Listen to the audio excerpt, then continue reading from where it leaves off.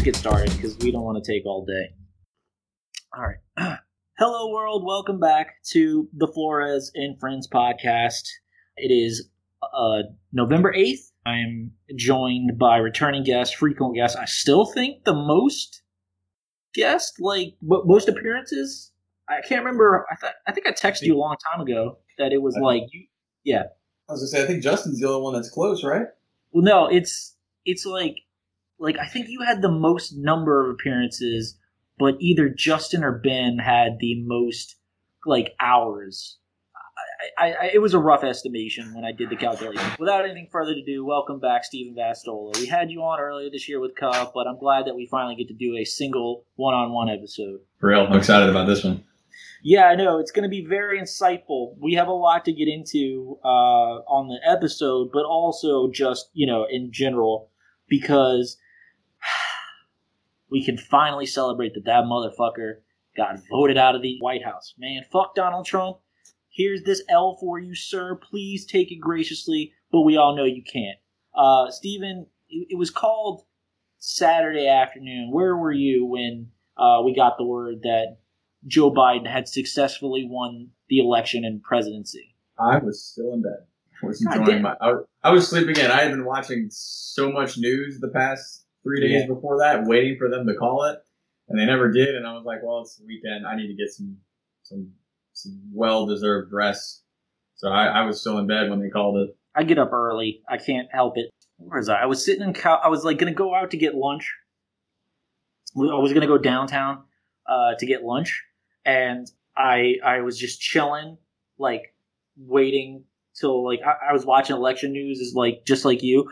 And then, all of a sudden, CNN, projection alert. I'm like, oh shit, maybe one of the states, like Arizona or Pennsylvania or Georgia, they finally were like, yeah, this is the guy.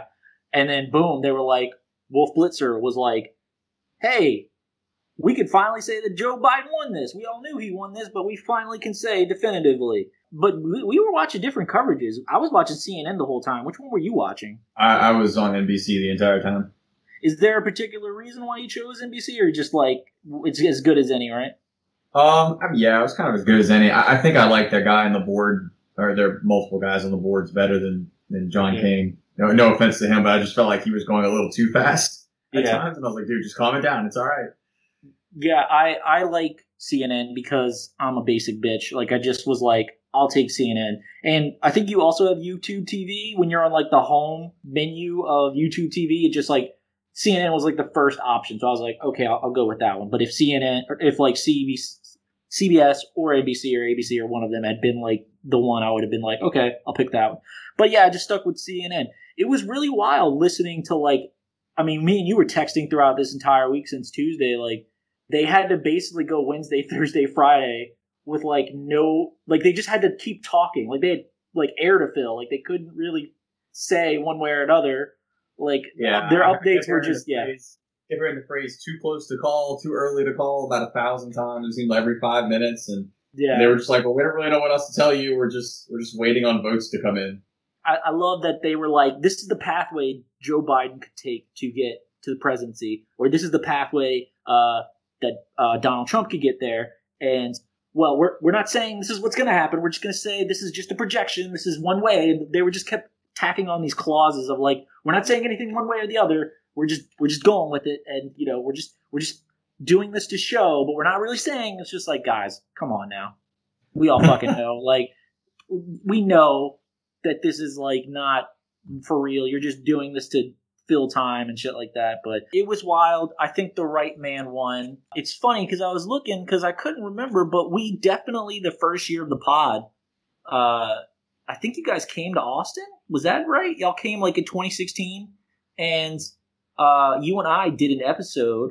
It was episode 12, first season, first volume, called Bad Hombres. And we basically I just basically vented. I didn't really listen to it because I didn't have the time. I forgot to listen to it. But yeah, it's kind of wild that 4 years later, here you are right back and being yeah, it's just been crazy, man. How do you feel? Are you relieved? Are you celebratory? Are you kind of indifferent? Or are you just happy that the right guy won? No, I'm relieved because for me, I feel like I got to help fix a mistake that I helped put in office in 2016. So for me, it was just like, oh God, please don't make this any worse. Like I already feel bad enough that I was a part of what put him in there originally. And now it's just like, I don't want anything to do with the guy. I just want to get rid of him now. And I don't ever want to talk about it again.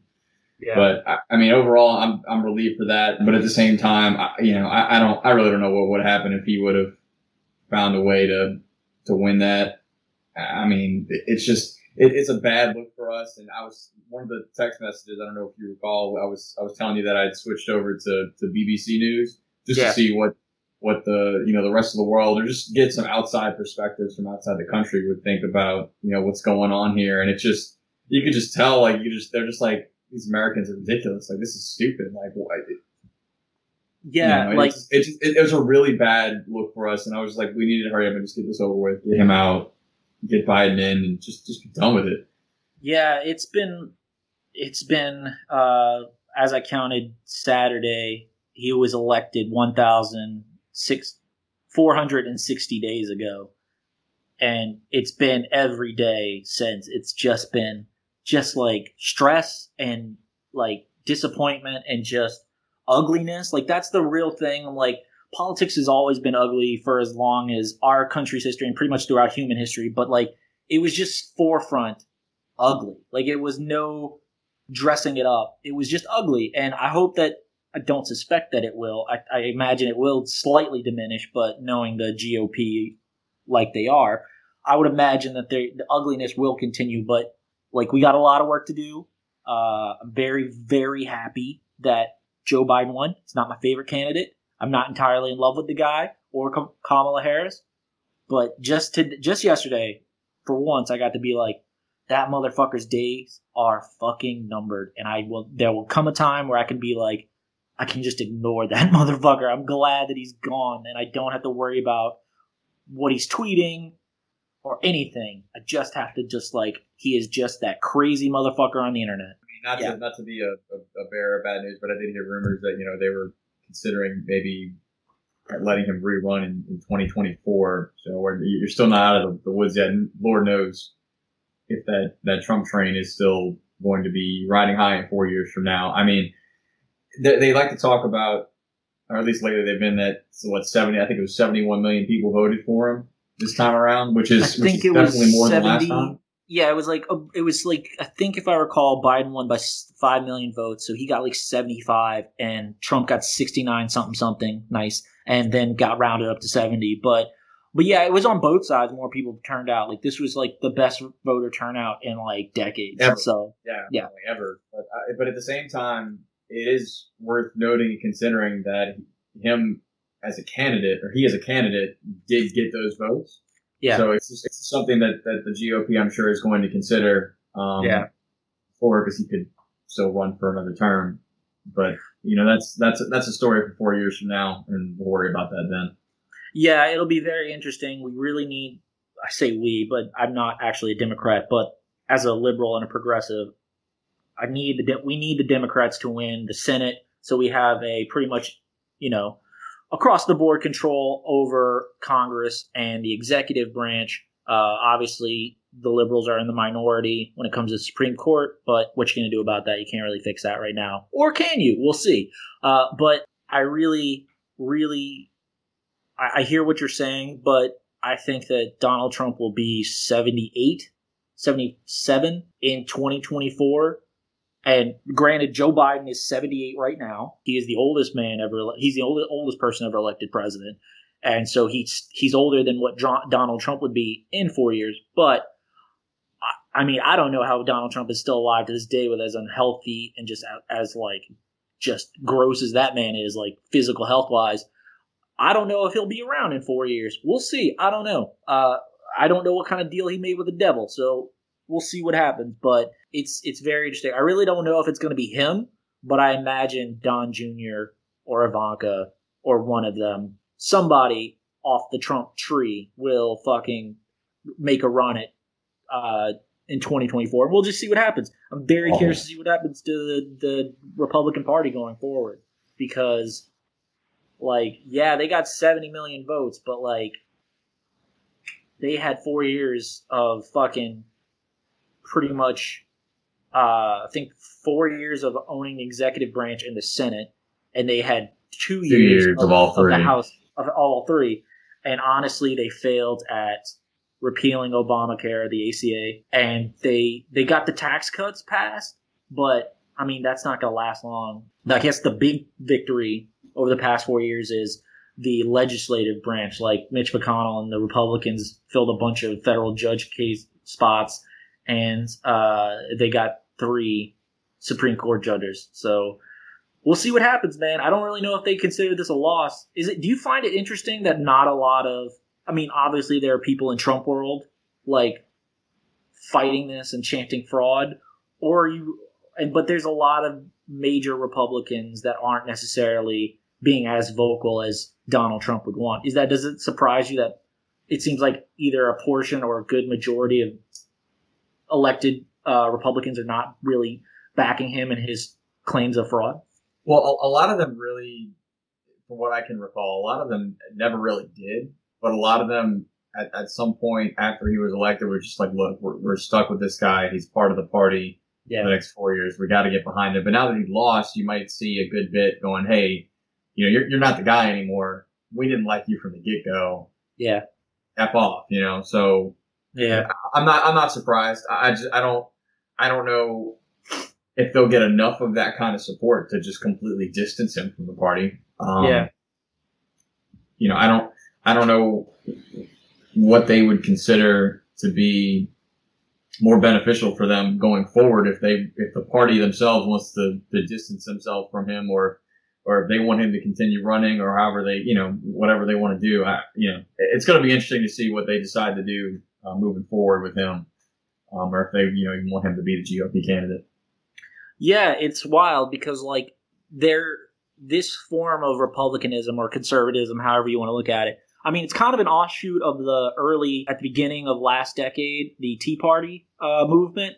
It's like Trumpism, I feel like, is maybe not the natural, but the successor to that wing of the Republican Party, of the conservative party. So I don't think that ideology, that kind of populist like momentum, will be going away anytime soon, because I mean the left has it just as well. But it'd be very interesting to see if the Republicans in 4 years can find a candidate who appeals to that portion of their spectrum, but isn't a fucking clown or a narcissist and incompetent and dumb as fuck. Like, I don't know.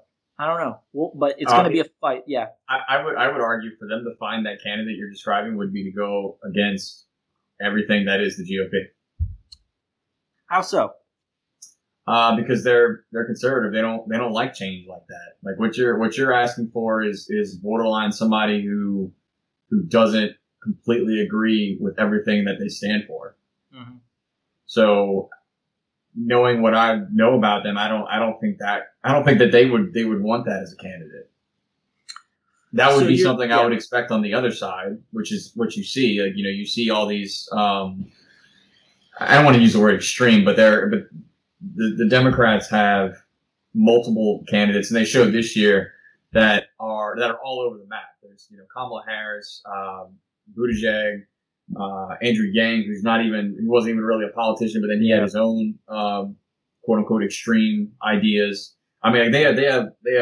It's like take your pick with the Democrats. Like they're all over the place. Whichever one you feel is best suited to win is the one you go for. But when it comes to the conservatives and the Republican side, it's Donald Trump, who is probably the only thing that's been different for them. And by different, he's just been extreme.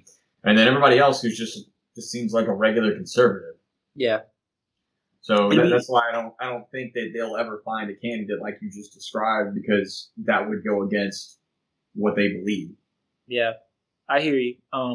It'd be very interesting as a thought experiment, like to think about, like, since 2015, if Donald Trump didn't exist, like where would this party have gone to? Because I mean, as you recall, in 2016, the Republican, it was very narrow on the Democratic side. It was just Bernie and Hillary and one of the other dudes, I can't remember his name. But the Republicans, they had like a field. Like they had like it wasn't nearly as bad as the Democrats in 2019 with all their candidates that were seeking the nomination. But it was also pretty stacked on the right 5 years ago. So you had like Marco Rubio, you had Ted Cruz, you had Jeb Bush. Jeb Bush. Oh yeah, I forgot about Jeb Bush. It's very interesting. If Donald Trump had never happened, like if Donald Trump was like, fuck it, I'm going to play golf for the rest of my life, I don't know who they would have picked. And I don't know if they would have beat Hillary, but like, I don't know. Like, yeah, it you're would right. have been Ted Cruz. I mean, it was down to him and Ted Cruz, I think, towards the end. That's a good point. So, I mean, if you just take him out, you got to assume that they probably would have gone with Ted Cruz. Yeah, I don't really know. I mean, fuck Ted Cruz. I say this as a pacifist. He is the most punchable face, like, in American politics. Like, I don't know what it is about seeing that dude's face. I'm just like, God, I really want to ram my fist through his jaw. And again, I'm not a violent person, but I just get the urge to. He's gotten worse since 2016. I think. I think personally, like I wasn't a fan of him then. I'm really not a fan of him now. Yeah. Like I feel like he's gotten worse. I feel like he's gone more towards like the Trump side of things, where he's just going to be a loudmouth about shit, and it's just I don't know. So maybe well, I don't want to project. I was going to say maybe if he keeps that crap up, maybe they might go with him. I did want to mention that we completely neglected to address the other elephant in the room, Mike Pence. Like, I mean, Mike Pence is still in play. Like, in 4 years, that's true. If Trump doesn't seek re-election, maybe, or doesn't seek a second term in 2014, I mean, there's nothing to say that Mike Pence couldn't be the guy. I don't see that because his track record of being pretty very fundamental Christian-oriented and anti-LGBTQ plus policies that he enacted or pushed for when he was governor of Indiana. I don't know. I think he's too antiquated. But I've been wrong. I was wrong in 2016, so hopefully I'm not wrong in 2024 if Mike Pence seeks the presidency. I don't know. I don't think that, like, I think we've seen this, that in my own, like, prisoner of the moment kind of projection or assessment of why Biden won. I think that Biden won because he appealed to independents and very moderate Republicans that switched over. I think that's how he won. I mean, we're talking about what, like 5 million votes here? So that's like what? There was 140 something. There was 140 million votes, I think, total, and 5% is like what? Like less than 5%.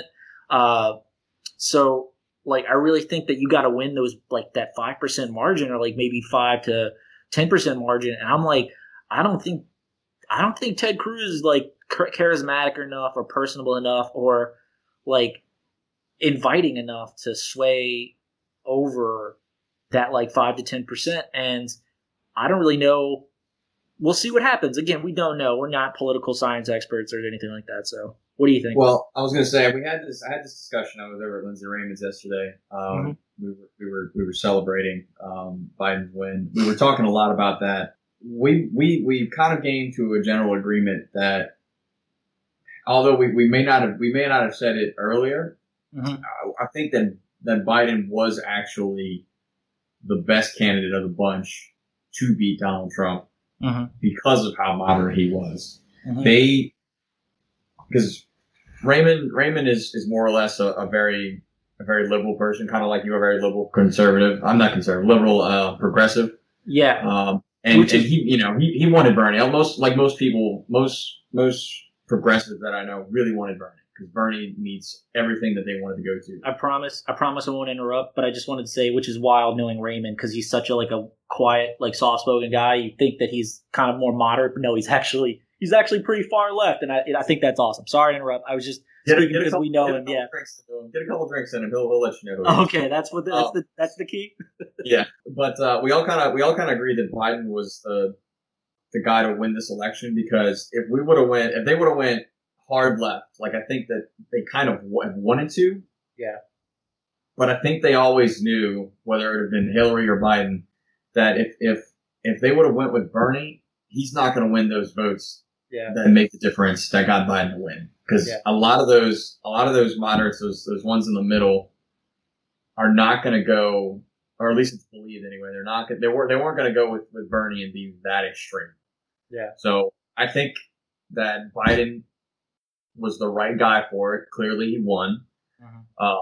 I think he was the perfect candidate to be what I think he's supposed to be, which is going to be more of a transition guy. Like, I don't think anybody expects. That's a great point. I don't think anybody expects Biden to run again in 2024. He's going to be 82 years old, and I think that what they were doing was whoever he picked to be his VP was going to be next in line in 24. It was just about making sure they got the win to get Donald Trump out and for them to slowly transition to a more progressive side. Now, they still have work to do. They're probably not going to get very much done in the first 2 years, depending on, how the Senate race finishes out. But that's really what Biden is. Just it was about getting Donald Trump out and about them slowly starting to progress to trend towards a more progressive side. That was going to literally be my next question. I was like, do you think Biden's going to try again? I don't think I'm sorry, dude. Like 82 years old, that's too old to be like. Look, I'm not trying to sound ageist here because like there are plenty of 82-year-olds that are very active, very very capable. But I'm just like, can we get someone like, I don't know, in the 40s, 50s maybe? Like that seems a little old. But I'm interested to see what Kamala Harris does. It'll be very. See, I am that far left wing, I guess, of the liberal movement. That like I'm more progressive when it comes to. I call myself a democratic socialist. I know that sounds bad because we've been told our lives that socialism is bad, but actually it's pretty great. So I definitely agree that. Yeah, it's pretty great if it works like it's supposed to and it's not corrupt, because they always want to point to other countries where it hasn't worked, but they've all had the same issue with corruption. Just want to make that a valid point. I totally agree. You're preaching to the choir here. And I have liberal friends that are not very into Biden, and I'm not thrilled about him. But the way I rationalize it, and this is just me, is I totally agree with you that it is a transition. We were in a hole. Biden's going to get us out of the hole that Donald Trump created. And then hopefully, maybe Kamala Harris, maybe not, maybe somebody else will be the one to push us further up the hill instead of down in the hole that we were in this metaphor. And I really wish I was always on Elizabeth Warren, but by the time that 2024, she will be also like 70 something. And I'm like, I really love you, Miss Warren or Senator Warren, but that's still kind of old. But I really do. I'm willing to concede that yes, we need a transition. We need a moderate to get us. That's the thing about Joe Biden and moderate liberals. They aren't necessarily going to spearhead the progressive policies that I want, but they won't get in the way. Like that's the thing. I was like, don't get in the way. Like if you disagree with it or you agree with it, I don't care. Just don't get in the way. We want to push this up the hill. Just don't get in the way. And I really think that Biden, he'll probably go along with it because he is flexible and he has changed over time depending on where the wind blows. So I think that he's good at reading the room, and he knows that look, the young liberal Democrats want these like more socialist, more progressive policies. So sure, let's go with it. At least that's what I'm hoping. Did anything else surprise you? There's not really much to say. How do you feel about Kamala Harris with what you know about her, whether that's a lot or a little? Like, are you happy for her? I mean, I think we're both happy that, she's a woman, first female vice president, first woman of color in the Oval Office. How do you feel about her? Overall, pretty indifferent. I felt like, I don't know. I think she's fairly similar to Biden in a lot of things. I don't think she's as progressive as some people would have liked her to be, but like I said earlier, this is a transition candidate. It's a transition ticket. Mm-hmm. I don't know if maybe they'll go to her next time around, or if they'll decide to go with somebody else. But I mean, I'm pretty indifferent about it. I have no real gripes with her at all. So it's solid. Is probably the right word for it. I did want to touch on. So I got a question for you. This is what I wanted to mention earlier. So you said you wanted more of a younger candidate to run, and I think generally most most more liberal progressives or just younger people in general would like to see a younger candidate. Yeah. My question is, do you think if there was actually a viable candidate, let's say he's 43 years old, Sure. Something like that, yeah. Let's put the age somewhere around there.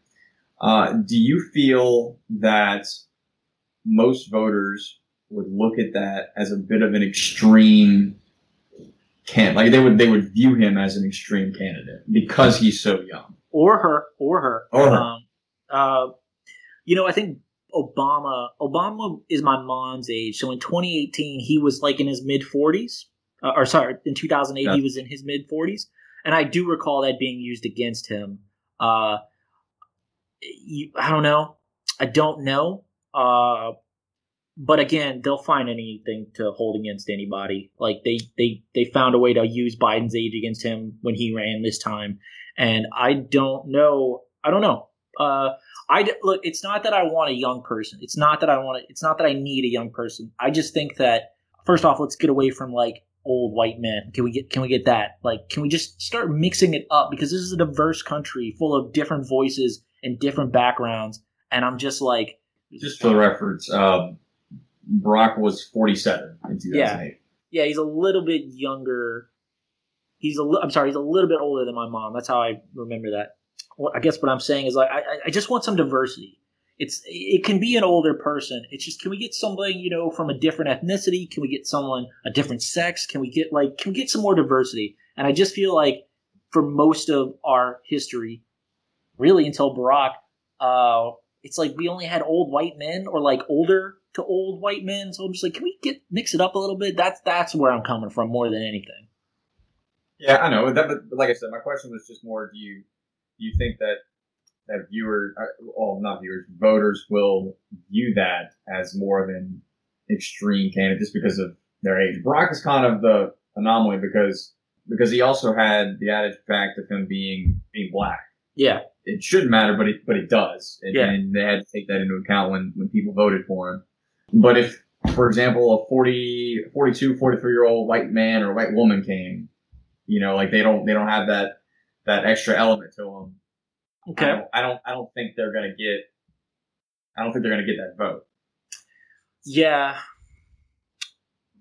Thinking about it like that, I don't know. Like, I really think that any white person, whether they're in their 40s or their 80s, in their 70s, I think that being white helps them because the majority, I think that white people like voting for white people. Like, not all white people, but a majority of white people, I feel, like voting for white people. So while they might think that, they're a little young, I think that that implicit bias would help them more than it would. The implicit bias of them also being white would benefit them more than the age would detract, if that makes any sense.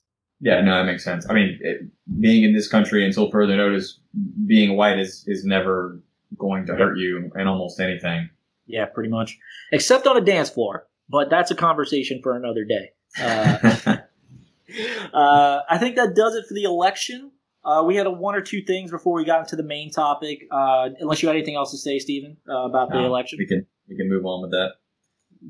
Rationality and good faith won this week, and that makes me very happy because it's been 4 years since they lost, and that was a really rough. And I'm glad that the tide swung back, or the pendulum swung back. Anywho, just real quick, I know that you still have this going on. You're getting married next year, April 17th. I put it in my phone. Allegedly, yeah. Allegedly. So how's it going? Are you? We were talking a little bit last night about it. Is there anything? I know you said there wasn't much to update since you were on last, but how you feeling? Are you just like, is it in your mind? Is it off in the distance, or do you feel like it's inching every bit closer? No, it feels like it's off in the distance. I mean, I don't think either one of us expects to actually have the wedding in April because of the coronavirus. And if you start looking at the day by day cases, I mean, it continues to get higher. I don't see how we continue to progress in terms of reopening things as these numbers continue to skyrocket. Yeah. I expect us to take a few steps back between now and January. And January is when we will be making that call if we are going to continue with the wedding in April or if we're going to push it back. So, if you would have asked me like a month and a half ago, like maybe there's a chance. Yeah. Today, I think Rachel and I are both kind of agreeing. Like we're going to plan for it until January, but I don't think either one of us really expects for it to happen in April. Yeah, I was thinking April is probably the earliest. I think it's the earliest things could possibly start getting better, because I think that we're pretty much the rest of the year it's not good. And then probably it's going to depend on how much worse it gets from now to January, and it's a whole 2 months. Yeah, and then January and February, I'm like, maybe if we start making moves to slowly get back, like maybe March will be kind of okay, and then April, obviously, like mid-April, like maybe. But yeah, I kind of see from looking at it, really, that's a bummer. How do you feel about it, if I may ask? Like, are you just taking it on the chin, you're taking it in stride, or are you kind of disappointed by it? No, and I'm not disappointed. I know she probably is, because it's the day that she picked out. But I mean, it's not like we just had this, happen yesterday. Like we've had a long time to kind of stomach it, that like it's probably not going to happen. I mean, we've been talking about this since, I think it probably first came to fruition probably around like June or July when we got back from our trip, and it's just like, it's not really going away. Like now we're getting, we're within a year and another month passed, and it's just like, well, it's still there, and we don't want to be limited at all by it. So we would, and at the end of the day, we would rather push it back and have it be what we wanted than trying to force that date with everything that's going on. So if there's any disappointment, it's a little, it's not a lot. I mean, we'll deal with it. We just want to have the wedding that we plan to have, and we're going to do that regardless of whether there's, regardless of whether there's COVID in April or not, and we'll reschedule it accordingly. Yeah, it's a bummer, man. I'm sorry. Like, it's crazy to think about. I mean, June and July feels like ages ago at this point. Like, I just was like, it would never have occurred to me in June or July that your wedding in April of 2021 would be in jeopardy. Like, it's just gone on so much longer than I ever would have imagined or suspected. I thought we would slowly get back to normal in July, August, and here we are at the beginning of November, and we're still pretty much the same. It hasn't gotten any better. Worse. Yeah, it's only starting to get worse. I'm sorry. I'm sad for y'all. I know that no matter what, it'll work out. It's not that big a deal. I mean, it is a big deal at your wedding, but like, it's not like, I mean, it could be a lot worse. It could be a lot worse. I was talking to Joe about it on the last pod. That he was like, they pushed theirs back. It was supposed to be in August of this year, and they pushed it back to June of next year. And he says, I don't think we're going to push it back again. Like, if not, we'll just have something. We'll just have the ceremony, and then when things get better, we'll have a party for everybody to celebrate and all that stuff. And I was like, yeah, that seems pretty reasonable. I just can't imagine, like, just people are like trying to have the happiest days of their lives with everyone they love, and fucking life just took a shit on it, dude. It's so fucking sad thinking about it. Yeah, it is what it is. Yeah. There's nothing we can really do about it. Anywho, the other thing I want to talk about before we get to the main topic, first off, special shout out, R.I.P. Alex Trebek. Very sad. One of Canada's greatest men. He will be missed. I was never a big Jeopardy fan, but I always liked him. And when I did watch Jeopardy, I always liked him. Did you have anything to say about Alex Trebek? No, I was sad to hear about it. Just makes a worse year even worse. Yeah. But I wasn't much of a Jeopardy guy. I didn't really watch it, but I always knew about it. I knew, the success that he had with that show and how big of a personality he was for Jeopardy. So it's a tough blow. Yeah, 80 years old. He lost his battle to pancreatic cancer. I mean, and I was texting Ben about this, man. Like, it's a shame. It's a damn shame. But, I mean, 80 years old, I mean, all he gave us and what a life he had. I'm like, it's unfortunate, but I don't think Alex Trebek would be like, I was robbed. Like, I think he was like, no, I had a great life, and it was awesome. I agree. Anywho, let's talk about the holidays, man. Speaking of, I'm going to be making my way to Louisiana in 2 weeks. Like 12 days, actually. I'm really looking forward to it. I'm very excited. I was telling my mom when we talked about it a few weeks back that, like, I don't really care about Thanksgiving. Like, I think working in the retail grocery business, like, ruined it for me, like, ruined that holiday for me. Like, it's great to have the food, and it's great to watch the football, and it's great to have the pies. And now living outside of Louisiana, it's great. It's a chance to get home because I don't see y'all as much as I'd like. But Thanksgiving always just seemed like a dumb holiday to me. Like, it was just like they needed like a pre-Christmas. I'm like, okay, fine. But this year, I'm really looking forward to it because as rough as this year has been in my own life and for everybody, as long as I plan on being safe here, but like I really want to see as many people as I can because I really, really appreciate. Like, I live alone, so I haven't really engaged seriously with people. Like maybe like 1 or 2 times since I saw y'all in July. Did I see you guys in July when I was back home? Or were y'all still on the way? Yes. Yeah. All right. One Friday before we left. Yeah. But yeah, I'm really looking forward to it. I got all my Christmas shopping done because I was just like, just get it out the fucking way. It's not a lot, just get it out the fucking way. So are you looking forward to the holidays? I really am. I'm really looking forward to coming home and seeing y'all and like spending time with people as much as I can. Are you really looking forward this year, or are you kind of just like it's still a hassle? I mean, the holiday itself has never meant much to me. Just mainly because my birthday has always floated around Thanksgiving. So for me, it's always been about my birthday and just having a giant plate of food with the family who comes together once a year. So I mean, that's all it is to me. Thanksgiving I think is the 2 days before my birthday this year. So that's all I really care about from it. Mm-hmm. Other than that, it's just a holiday to bring people together, need a plate of food before Christmas. Yeah. I mean, not to get dire here, but this is like a serious issue of like during the pandemic, you're going to have a lot of people traveling or at least trying to travel, and you're going to have a lot of people congregating. I'm nervous. I'm worried. And then to take it a step further, I'm really worried about Christmas because like, as you know, a lot of stores, a lot of businesses rely on that last push in the fourth quarter to maybe if their company's in the red, that little push putting them in the black. I mean, that's why it's called Black Friday, right? Are you? I'm kind of worried.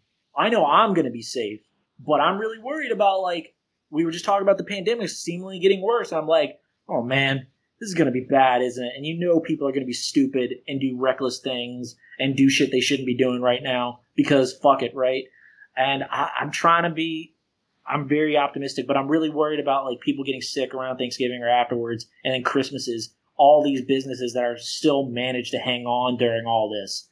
And like, I don't think people have the money to spend as much as they usually do in around this time. So I'm just like, dude, what are we going to do? Like, what are we going to do? And I don't think we're going to get another stimulus, like bailout, like relief package anytime soon. So. Yeah, not anytime soon. I don't know. That's an interesting point that I don't think I really had thought about in terms of the businesses and just people buying. But in terms of the virus, I mean, there's always going to be those people that are going to go on like Black Friday, for example, no matter what. I'm going to, of course, stay as far away from that as possible. Amen. But I mean, there's just so many avenues now of just ordering things online and just having it shipped that I'm not too concerned about that. I don't think the virus in and of itself will have a direct effect on anything like that. I mean, like obviously there's still people that were put out of a job and maybe don't have the money to spend, but I don't think the virus is going to actively slow them in December, if that makes sense. Yeah, it does. So I don't think it'll be that big of a deal, but I mean, I could definitely, I would definitely guess that sales numbers are not going to be as high. it's a bummer. I mean, I think some of the larger companies like your Walmarts, your Targets, your whatever, your Nikes, your all this stuff, like all these like pretty big companies, they'll weather the storm. But I just worry about like kind of your Etsy crowds, or you're just like your not mom and pops, but kind of smaller independent stores that sell knickknacks or jewelry or just this or that. I'm like, they're probably counting on a lot of these sales coming in, and probably is not going to come in because, like, I mean, some people have the money, but like not nearly as many people as normally do. So I'm just like, it's probably going to be a rough end of the year to an already shitty year. But I don't know, man. We'll see what happens. I'm just looking for. I'm just like, I just need to get to November 20th. That's when I'm hitting the road to come back home. Like, I don't care what I have to do between now and then. I want to get a flu shot. I want to get tested, but I'm just like, I just need to get to there. That's all I need to do is get there. And that's really where I have blinders on. I'm like, what do I need to do here around my apartment with work? Well, what do I need to do to get there? And that's pretty much my focus, because I'm really looking forward to seeing my family, you, Rachel, Ben and Morgan, Amy, Claire, all of them. And I'm really going to try as best I can to like see some people that I haven't seen in person in years, because when I'm in town, I feel like it's a mad dash to get around, to make the rounds, to see people. I'm really going to try. If I don't catch them now, hopefully I'll catch them in Christmas. But yeah, for the first time in a long time, I am genuinely thrilled about Thanksgiving. Who knew? It was like the first Thanksgiving after I left the store. That was like the first Thanksgiving that I was like, oh yeah, I can actually like be excited about this holiday. And it's like ever since I've been like, I'm kind of whatever. But that was like the first Thanksgiving that I was like, oh yeah, this is a fun holiday. It's like you can relax now, John. It's cool. You don't have to fucking work the day before Thanksgiving or the day of Thanksgiving. Let's move on to the main topic here. Steven's probably going to take the reins for most of the talking. I definitely was like, because I don't know what the fuck I'm talking about a lot of things, but specifically this topic. We want to talk about gambling and sports, gambling and betting, basically. I am not a big gambler. I'll play remember a few times we played Texas Hold'em all together, and we all put in $5 on a pot. Do you remember that? That was a fun night. We did that a couple of times. It was really fun. But that's as big as I go. But you are I don't know if prolific is the word, but you are an active. It is a pastime of yours, or it's a hobby or recreational hobby of yours. That's what we want to talk about, because I'm fascinated by it, even though I have no skin in the game. So let's get into it. Yeah. So what do you? I guess to open up, I guess the questions I wanted to go, if we back up a little. How long have you been doing this? I feel like I'm interrogating. How long have you been doing this? No, but so how long have you been actively doing this? Pretty regularly doing this, and what really got you into it? I think I started in 2015. Okay. And honestly, I got a text message from a friend of mine who's like, hey, I know a guy who's kind of essentially a bookie. Do you want to get involved with this and bet on it? Because I've always kind of known about the lines, but it was never legal. Everything would have to be done under the table. So I agreed. I trusted the guy, and I've been doing that ever since. And I've just kind of been hooked on it from there. I've made plenty of bad decisions from it. You can ask Rachel. I've also made quite a few big wins from it. So I mean, it's kind of paid off. Well, let me start with this. There's two sports that I mainly place wagers on. I kind of stay away from everything else. It's mainly just football and basketball. They run the same kind of system, in that there are two lines that I'm going to say Vegas just because it's what I'm used to. But basically, there's two lines that casinos will run for a particular game. It's going to be what the spread of the game is and what the total of the game is. Mm-hmm. And they'll allow you to place for the total, for example, either a bet on the over or the under, whatever number they throw out there. Mm-hmm. And then on the spread, this is where it kind of gets confusing to a lot of people that aren't familiar with it. So, for example, the Saints in tonight's game are currently 3-point underdogs. So, we're currently recording this before the Saints game on Sunday night, by the way, for the record. Oh. So the Saints are currently +3. That's the spread of the game. So what that means, if you wanted to bet on the Saints on the spread, you would be taking 3 points. Now what that means is that at the end of the game, whatever the score is, let's say it's 27-25 Tampa Bay, just for the sake of this. Okay. You were given 3 points off of that spread because it was Saints plus 3. So the Saints in this scenario didn't win the game, but they covered the spread, and that would be a win for you if you bet that. Whereas vice versa, in that same scenario, if you took Tampa Bay minus the 3, where you were giving points, you would lose. While the Buccaneers won the game, you would lose that bet because they would have had to win by 3.5 or more. And obviously there are no half points in football or basketball for that matter. But that's just called the hook in the betting world. It just doesn't allow for a push or a tie. Rather. Yeah.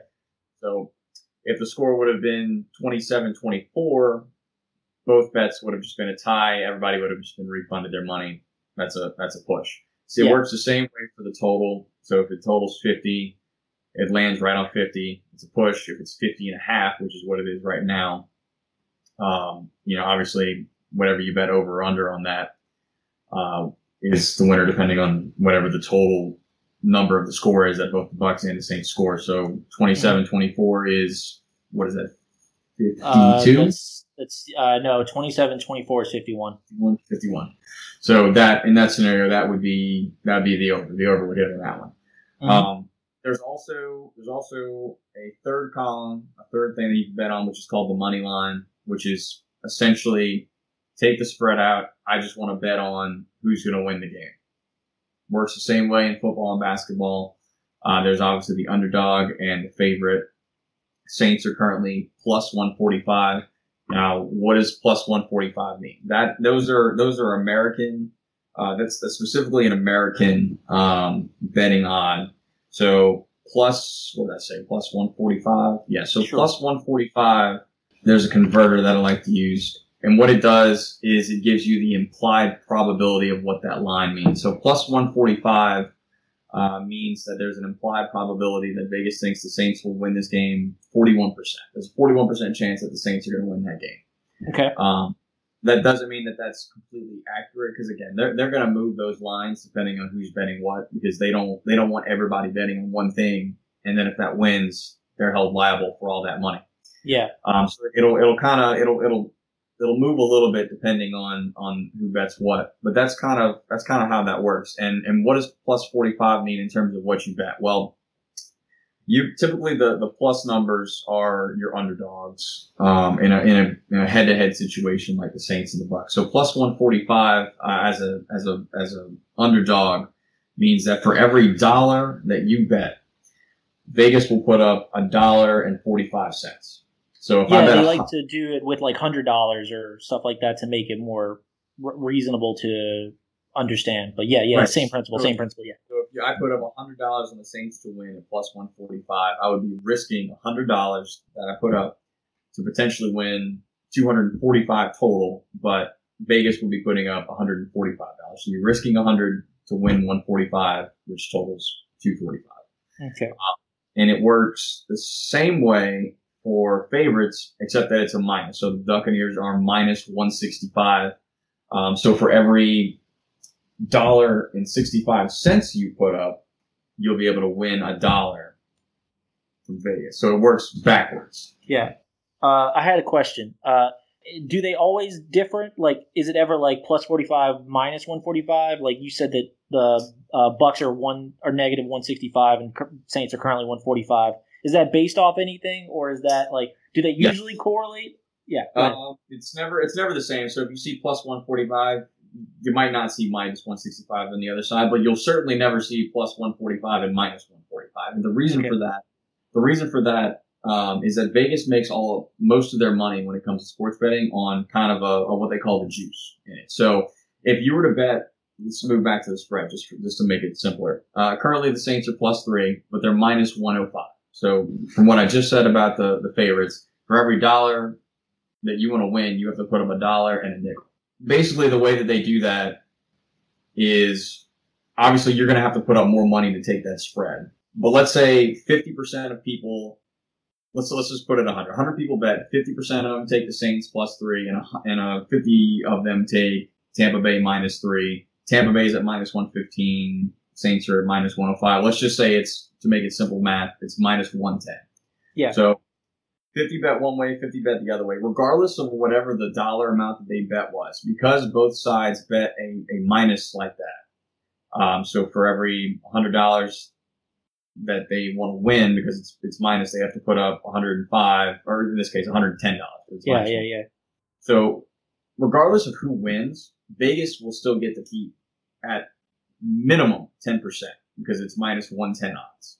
Yeah. And that's how they make their money. So regardless of who wins, they don't care if it's 50-50 because they're going to get their money based off of whatever juice they put out there, as they call it. Mm-hmm. So back to the money line, it's +145 and -165.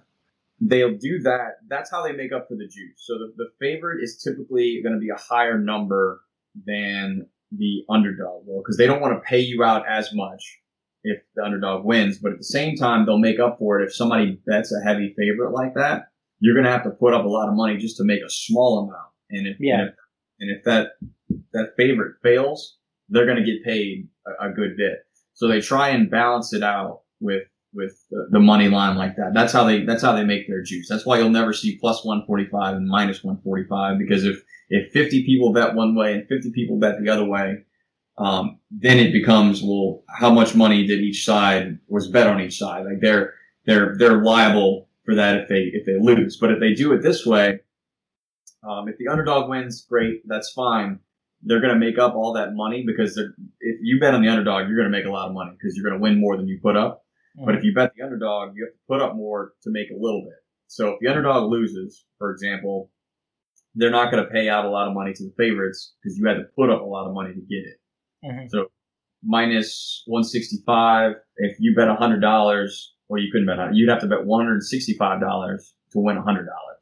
Yeah. So that $100 difference, or that $65 difference in there, is what they can use to help pay for or help give them money for the underdog. So if somebody bet $100 on the Saints to win, they could win $145, and then somebody bet $165 on the Buccaneers to win $100. If the Buccaneers win that game, that player would win $100, but they would just essentially give you the money that they took on the underdog. They don't lose it. Yeah. If I may interject, from what little I know, like Vegas is very smart. Vegas is like the whole, not like actual city of Las Vegas, but like they're very smart and they are really good at covering their asses and like making sure things balance out no matter which ways it swings. Just from my limited perception. I mean, overall, it's just like when you walk into a casino and you make any bet, whether it be blackjack or roulette. Like in the long run, the system is there for them to make money. Like you might win sometimes, but overall, you're probably not going to win very often. They do have professionals that bet for a living, and that's how they make their income. The pros only hit about 60% of the time.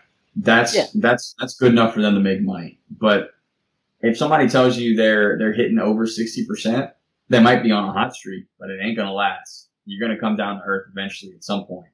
Yeah. So go ahead. I guess I was going to ask something and now it kind of slipped my mind.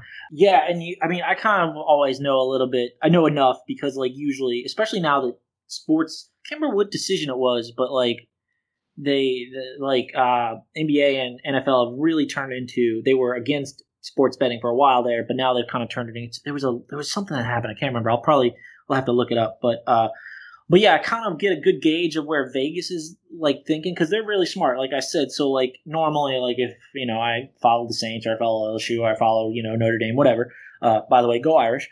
So they're a good litmus test to see like, okay, who do we think the experts are going to win this game? So I kind of have followed it a little bit, like just like, oh, if the Saints are like you said, -145 or whatever. I was like, oh, or +145, like you said. I was like, oh, well, they don't expect the Saints to win. And I kind of had vaguely aware of it, but I swear I ask you questions all the time. Well, not all the time, but pretty regularly about gambling. You're like, John, you don't know what the fuck you're talking about. I'm like, yeah, I know. I'm sorry. So yeah, you've been doing it a while.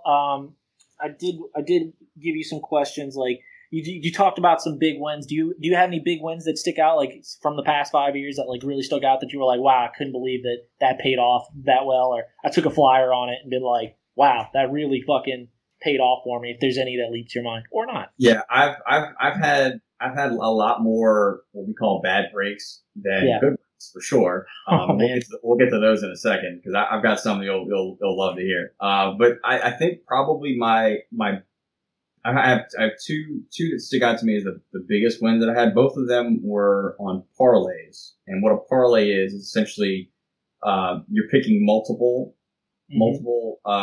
selections, I guess you could say, whether it be the spread, the total, the money line, where you're making multiple selections, but you're putting it all into one bet. So just so everybody understands what that is, if I take the Saints +3, the Dolphins +6, the Steelers -14, and the Raiders -1, and I put $100 on it, that is my bet. But all four of those things have to cover in order for me to win the bet.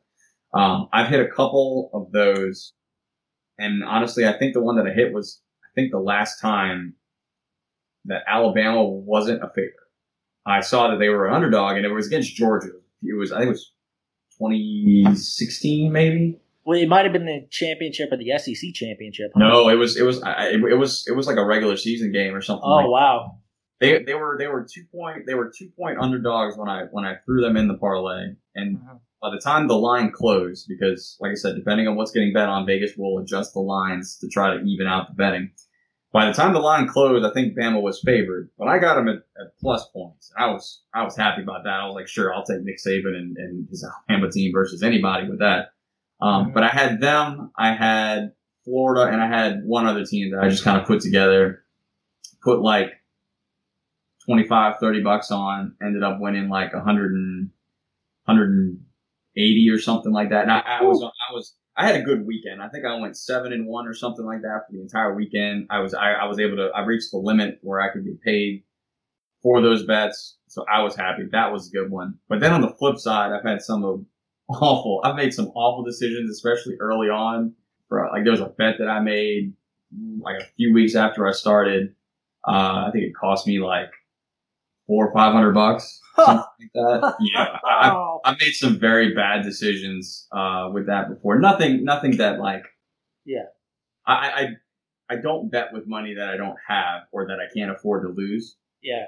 Because I have money set aside. This is my play and betting money. And if it's gone, well, shit, I'm not done. But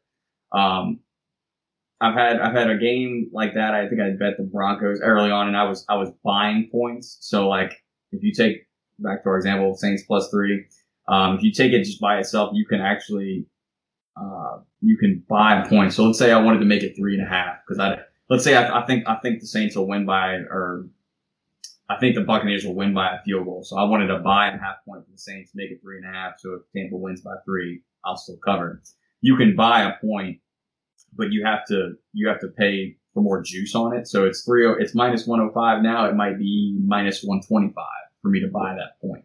So I got to put up more money to get what I wanted to win for it to add a point to it. But I did a lot of stupid shit like that, and there was one game in particular where I was essentially looking for a bailout. I was like, man, I'm in a little bit of a hole. I want to get out of this hole. So I made a big bet on the Broncos back when Peyton Manning was there versus the Colts in Indianapolis. I think I had bought like a point and a half or something like that. Paid a super large amount of juice, and I'll never make a bet like that again. Like I know better now. It wasn't close. I don't think they ever got close. They were a favorite. They were a road favorite, which is red flag number 1. But they never came close covering. I lost it. I had to pay out. That was awful. That was the end of my betting for that year. Yeah. My most notable loss happens to be the Falcons' most notable loss. Because I was on the Falcons. They were I think +3. I was already up. I was having a good year up until that point, and I said, you know what? I'm going to let all this ride. Like I'm telling you, the Falcons have it. So I put most of what I was up already. And again, this isn't money that was in my pocket. We kind of, my situation works more on kind of like a credit. Once I get to plus or -300, is when I either have to pay out or get paid. So I was up a good bit, like 200 something or whatever. And I put most of that on either the Falcons +3 or the Falcons money line, which was real good, which was around this like plus 145-ish level. So like here I am at halftime. I had Tommy and Anthony over. We were watching the Super Bowl. I'm feeling good. I'm taking bets for Anthony. I'm letting him bet whatever he wants, knowing that like he's probably going to lose. I'll have a little added bonus. You know, they're up 28-3. I'm going to make a drink. I'm feeling pretty good. Anybody who's followed John knows how that happened. They collapsed. I don't think they scored a point again. They lost 34-28, which something like that. Yeah. At one point during overtime, I'm like, just let them win by field goal. Like I'm fine. We could just push the spread. And they scored the touchdown, and I'm like, how does this happen? Like I got to feel what they felt. It was bad. And honestly, of all the times that they've choked that Super Bowl, they've choked 2 or 3 times this year. I think I've bet on them 2 out of the 3 or 4 times that they've collapsed. I'm like, I need to stop betting on this team. They're awful. But that's probably my most notable like loss where I'm like, you gotta be kidding me. Like this is in the back. You said that you bet basketball and NFL. Like, what has been your experience? What have the differences been in your experience? And do you have any like pro tips for either or sport? I do bet on basketball, but I'm not nearly as knowledgeable as maybe I should be to bet on them. But I'll still place them. The NFL, with the way that scores work, obviously a field goal is 3 points, a touchdown is 6 plus the extra point, which used to be automatic. Now it's not so much. That's an extra wrinkle in there. But there are key numbers in the NFL that you should consider whenever you're betting a line. That is 3 and 7 because of how the scores work. And you can get 3.5. 3.5 is great when you're taking the points because it gives you that full, field goal and the hook to make a win. But if you're betting on like 2.5, that's not really as good of a bet because the way the scores work. Unless it's safety or some shit, right? Those are so rare. It doesn't really apply. Do they happen? Yes, but they're too rare for you to really consider it and take it into betting something like that. But same thing when it comes to 7. 7's another key number to consider when you're making a spread on it. Basketball, I don't know. I'm sure that there are key numbers that pros can tell you for it. Also being that, a basket is either 2 or 3 points, but I find that basketball is much more difficult to bet on, especially in a game that ends up being close, because if you have like, for example, Lakers -2 against the Heat or something like that. That wasn't the line, but let's say it's Lakers -2. Let's say they're up 2 late or something like that. Somebody gets fouled, they go to the free throw line and hit 1. Well, obviously you're not going to get it, but if the game is close at the end, the whole free throws thing, how they all do that F's with those lines so much. Like you could have Heat +7 and it's a 3-point game. Miami has just missed a potential game-tying shot, and LA quickly inbounds the ball and they get fouled. Yeah. And then they both free throws. Now it's at 5. And then they get another chance to make a quick shot and they miss it and they foul again. And then they make the 2 free throws. Now it's at 7 and you're like, come on, like you had it there, but they play this foul game and it inflates the line and it screws up a lot of stuff there. So like, I always get nervous about those close games. But I really don't like to bet a lot of, for me, it's more totals in the NBA. Like the Pelicans were one of the highest scoring teams in the league this past year. So they were real fun to bet overs on. So that was something, but I try and stay away from the NBA a lot because I don't know the key numbers and a lot of the key stats that I think I should know by now, but I don't bet it enough to care as much as I do like the NFL. Do you stick to the pros, or have you ever dipped into like college football or basketball? Not so much college in basketball, but college football I have. It's a totally different game, although it's the same sport. There's a lot more scoring, maybe not so much this year because the NFL has been scoring at a ridiculous rate, but a lot of your key numbers aren't really as important in college. They're still important, don't get me wrong, but the value of a point in college does not have the same weight it does in the NFL. Yeah. Because the NFL games are a lot closer generally than in college because LSU or Alabama, because LSU stinks and shit. Alabama will play a cupcake team and blow them out by 50 something. I mean, like points just aren't worth it. Alabama's going to win the game. It's just a matter of like how much. Mm-hmm. Taking +3 in the NFL is a lot more valuable in terms of the 3 points that you're getting than it is taking +3 in college, where the game is more likely to be a blowout in one way or the other. Yeah.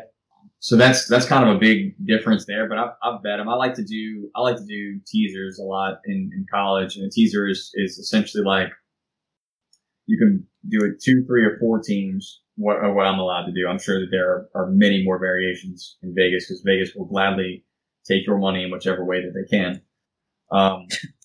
They have no qualms about that shit.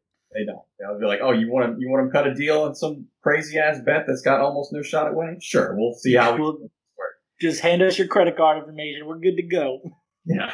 But I like to do teasers. The teasers are set up to where they will give you more points than what the line already is. So, for example, I can take a 4-team teaser, which means that I have to pick 4 teams, either the spread or the total. Mm-hmm. Typically it's not so much of the total. I don't think, depending on how high the number is that you get with the teaser, they may or may not let you do the total. But I can take a 4-team teaser for the 4 remaining games this afternoon. I can do 4 teams, 13 points. So I could get the Chargers, who were originally +1, I could get them at +14. The Cowboys +14, I could get them at a ridiculous +27. And you can do the same thing with the favorites. So like Buccaneers -3, I could put the 13 points to that, which would make them +10. You would lose the 3, get them back to pick 'em, which is there's no spread. And then I would be given the other 10 for the remaining 10 of the teaser, and I can get them at +10. I could change a favorite into an underdog, essentially. And I could do that. I think you could risk $100 and get like potentially win 78 for that. So you pay more juice, but at the same time you get a better line. So you can do stuff like that. There's all different kinds of bets you can make. I mentioned earlier about a parlay, which is just, you picking the current lines as they already are, picking multiple ones of them, but all of them have to hit in order to win. Same thing applies to the teaser. You have to hit all of those in order for it to win.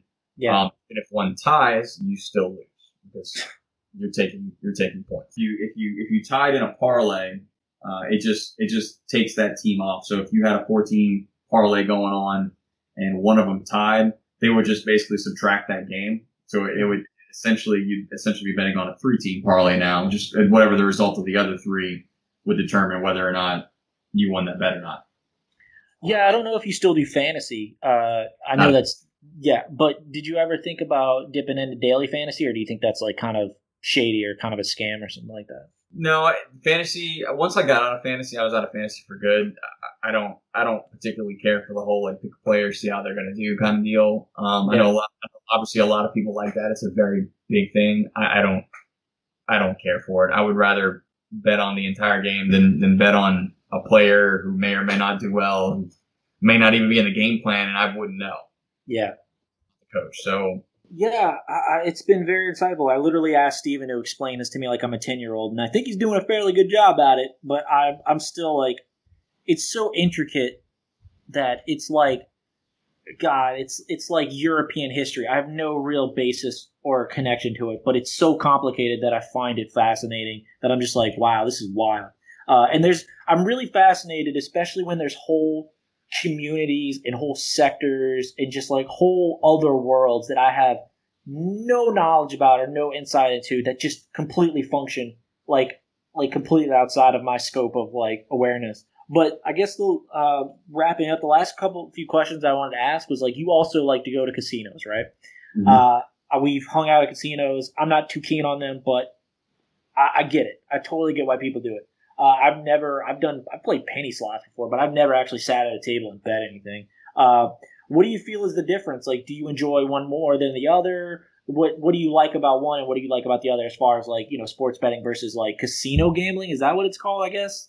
Oh, are you talking about like, are you asking me which I prefer, like to go bet on sports or to go sit at like a blackjack table? Yeah.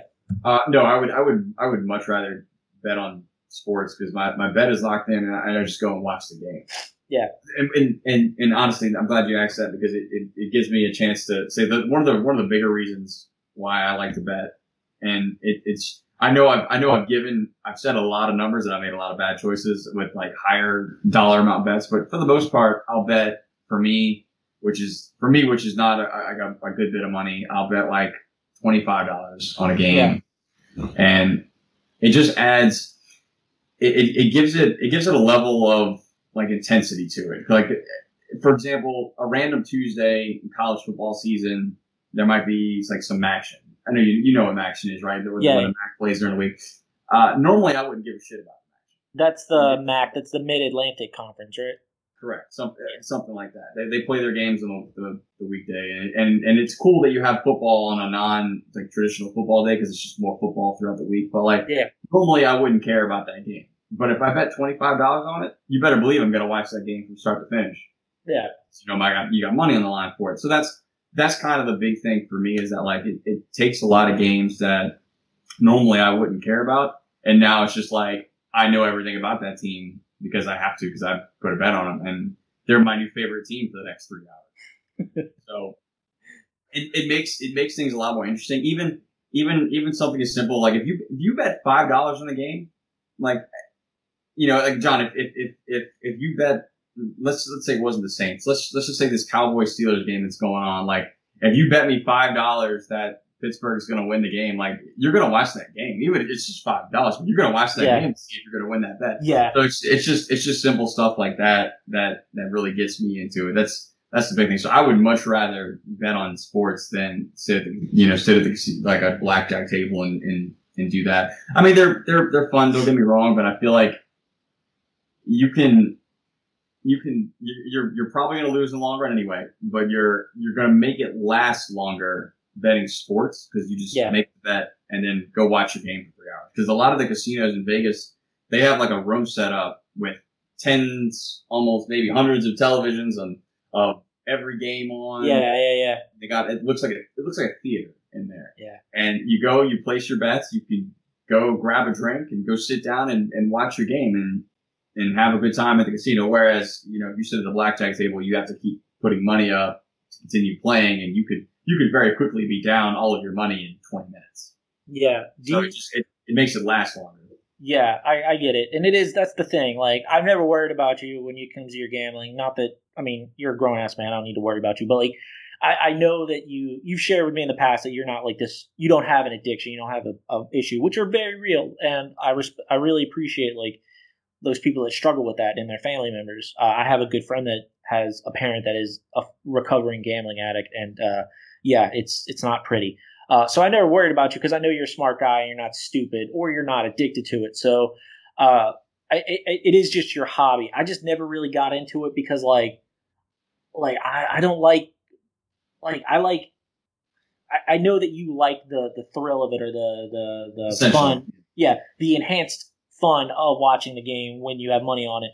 But I just don't like giving people money and not being sure I'm going to get something like immediately and directly, like exactly what I want. It's like, I just don't really like that. It never really gave me much thrill or fun out of it. Cause I'm just like, I've played, I like playing with friends. Like if we put $5, like I'll tell you the only time I bet on the Saints, which is stupid. Don't ever bet on the Saints. If anyone listening to this, never ever bet on the Saints because they will break your heart. They are, as a Saints fan, I would tell you, if my life depended on a Saints game, I would just accept that I'm going to die. So I bet $20 that one of my stepdad's relatives, he's a big Atlanta Falcons fan. We bet $20 that like the Saints would beat the Falcons. They would sweep them in the regular season. I lost because the Saints only won one game out of the two. And so that's the only time I'm like, that was a mistake. And I just don't really I get it, but I just never really got that same feeling. Like, I'm just like, I guess I'm a cynic or a pessimist that I'm just like, well, if I'm going to put money on something, I'm going to lose. So it's just like, why would I bother? But I do find it fascinating. And, do you have a favorite, like just a little bit more about casino gambling? Like, I've seen you play roulette. I've seen you play blackjack. Like, what do you like about those games particularly? Like, roulette is just fucking beyond me. I just give up. Like, I've had people explain roulette to me. I'm like, I don't know what this is, so I'm just gonna fucking watch and just be like, oh wow, that was cool. I don't know what's going on, but cool, whatever. I mean, those are a different animal as opposed to sports betting because I mean, like, if you're losing, you're not having fun. Yeah.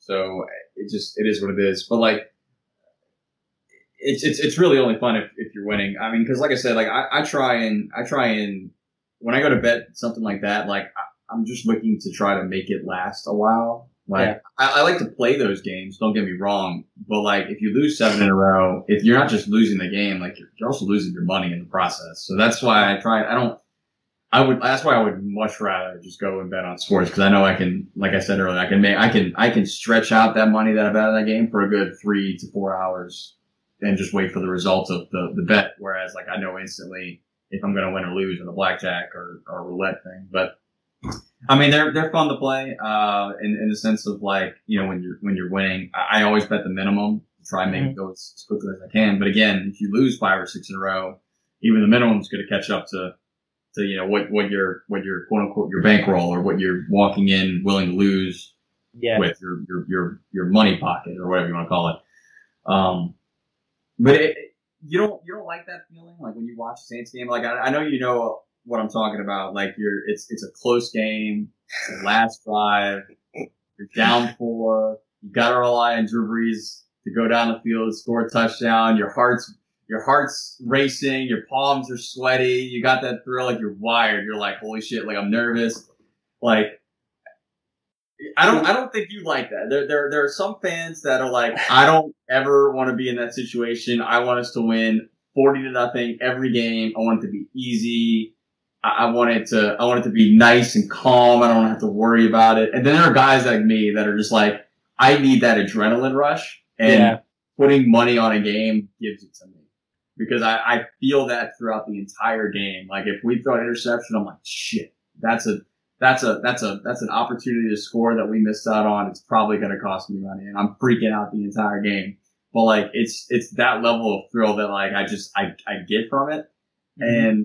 And I probably would, now that I think about it, would really kind of, I guess, attracted me to betting was after the Ravens won the Super Bowl 7 years ago and Ray Lewis retired, and I started to kind of lose interest in them as a whole. Yeah, I remember that. Yeah. I started to realize that like, maybe I wasn't so much a fan of the team as it just was those guys and that defense that they had. Like I loved them, and now that they've all kind of moved on, the team's different now, the game's different now, and without them, I don't have any real connection to them. But I also started to notice while I was watching the games, as they all started to leave and whatnot, like I just didn't care so much about the wins and losses, and I didn't have that rush anymore watching the games. It was whatever. But I was able to find it again in just recreational betting. You could pick a team, follow them, and have that added bonus of just put some money on it every week, and you'll have that rush throughout the entire game, unless of course it's a blowout and you just know you're not going to win. But that's what attracts me to betting more than anything, and I think that's also why a lot of people get addicted to it as well.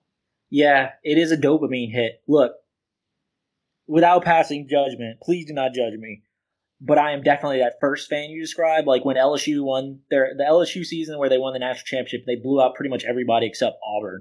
I was like, this is my type of sports here. Because when it comes to the Saints, I'll just tell you, I already wager my emotional state on the Saints. Like when the Saints lose, I'm not really happy until Wednesday. Like if they play on a Sunday, if it's a Monday, whatever. But like, I'm really not happy or over it until Wednesday. I already bet my emotional state on the Saints. I can't afford to bet my wallet because I'm just like, it's too much. It's too much. I could probably bet on any other team, maybe outside of like LSU and the Saints and Notre Dame, and maybe, I don't know. But like if I were to engage in sports betting, I would never bet on the Saints because I'm like, I'm too emotional. I can't handle this. But no, I really like easy. I mean, I enjoy easy wins. I enjoy entertaining games. I do. And so like, it's really just the Saints. I would never do that with the Saints because my mind, I can't.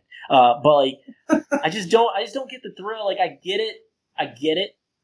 But I've also like been so bad with money for my entire adult life. I mean, Steven knows this. I've shared how my struggles, and I've gotten better. But like I'm so bad with money that I don't trust myself to do any of this. Like I don't trust myself like to risk money that I probably shouldn't on things like this because I already waste my money on things I shouldn't already, or at least I used to really bad.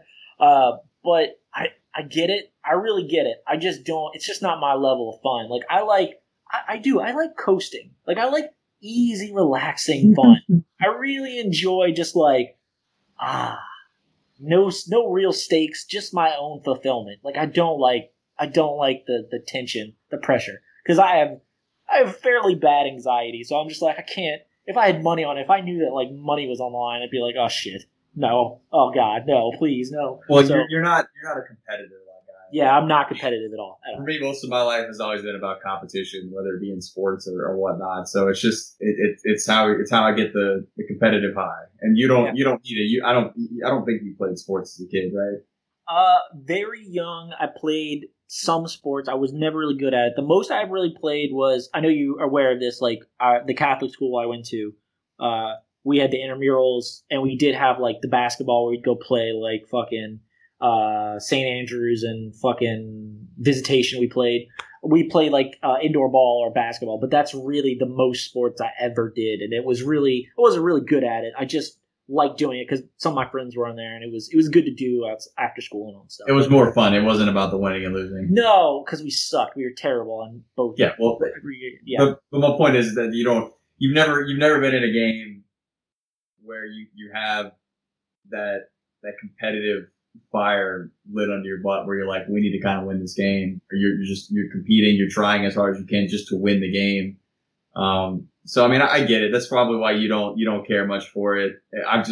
I've grown up with it. It's just like I need that high. Like that's why most Americans love football and love sports. That's what they get from it, by rooting for their team. I really enjoy sports, just as like kind of putting a button on it. I don't really enjoy like outside of my teams. Like if I just watch any random sport, any game, I like entertainment. Like if the game is entertaining, like I don't like wins that are boring. Like I just want to be entertained. Like I was just like, wow, that was incredible. I can't believe I got to see that. I don't really need to know like I don't really need the competition to be like great. I just like entertainment. And so competition, like that kind of stuff, like I'm the least competitive. I mean, you know this. I'm the least competitive person you'll ever meet. Like I just don't care. Like I'm just like, did I have fun? That's all I really care about. And I don't need for my team to win. Although every time the Saints win, that's great. But yeah, I don't really. That's not me. It's not me. But look at us. I mean, we're both very different in this department, and we're best of friends. So yeah, there's room for everybody there. Yeah, I mean, I think we weren't going to do the questions because you already did them when Morgan was on. So we're about an hour and a half in. I think this is a good place to wrap up, man. Do you have anything else to say? Like anything left to say or anything? Not that I can think of. Do you have any more questions in the betting department? Anything that maybe came to mind that we didn't already have? No, I was really just interested in hearing like the breakdown, and I really think you gave great points and really. Like, I always wonder what a parlay was. I always wonder what a teaser was. Like, I'm kind of familiar with prop bets are and, like, the money lines and the over-unders and the spreads and what's taking the points and what's taking the whatever. And the terminology, I really feel like I get lost in the terminology. Like, when you break it down for me, I'm like, oh, that's pretty intuitive because I don't think this is that complicated because it's simple. It's what are you betting on? And I think that just the terminology and the culture around it, I'm like, kind of get lost in the shuffle. But when someone takes the time to explain it to me like you just did, I'm like, oh, okay. Yeah, all right. That makes sense. And yeah, all right. Yeah, it's I feel it is very logical and very intuitive. And they do that because, you know, you don't want to make it too complicated because it is money involved. So, but no, man, it was really great. I really, really enjoyed learning more about it. And I promise, even though you explained it to me, I still will ask you stupid betting questions. Be like, what does this mean? Or what does that mean? Or stuff like that. So, yeah. Yeah, I think that's going to do it, man. It's a great conversation. This should be going out Wednesday, the 11th. And then, you know, by the time, I don't know what I'm going to do about the next episode, though. Like, we have an episode, I'm supposed to have an episode on the 25th. I might push that to the 2nd. Maybe I'll record it with somebody while I'm in town. We'll see. We'll see. Stay tuned, right? But yeah, that's going to do it for us, guys. Steven, thank you as always for doing this. I love you. Can't wait to see you. It'll only be a couple more weeks. Yeah. And I really looking forward to celebrating your birthday. And, yeah, I hope everybody listening, please like, subscribe, share, blah, blah, blah, blah, blah. If you really enjoyed it, give us a shout out. Like, reach out, man. We'd love to hear about it. And so, yeah, hope everybody's doing strong out there. Hope everybody's doing all right. Go Irish. That was awesome last night. And I hope the Saints win today, man. Steven, you have anything to say before we sign off? If you win a big game in college football, please do not storm the field. It's not worth the coronavirus thread. Yeah, I had a friend reach out. They're like, I was really excited. They're like, are you excited about all that COVID? I'm like, man, come on. Like, what am I supposed to do? Like, I can't just enjoy the win. Yeah, those kids were stupid. But what am I supposed to do about that? I'm just going to enjoy the win. But yes, you're absolutely right. Please stay away from each other. Please stay the fuck away from each other. And on that note, give my love to Rachel and tell your parents I will try and see them when I'm in town. And yeah, man, I love you. I'll talk to you later. All right, see you, dude. Bye.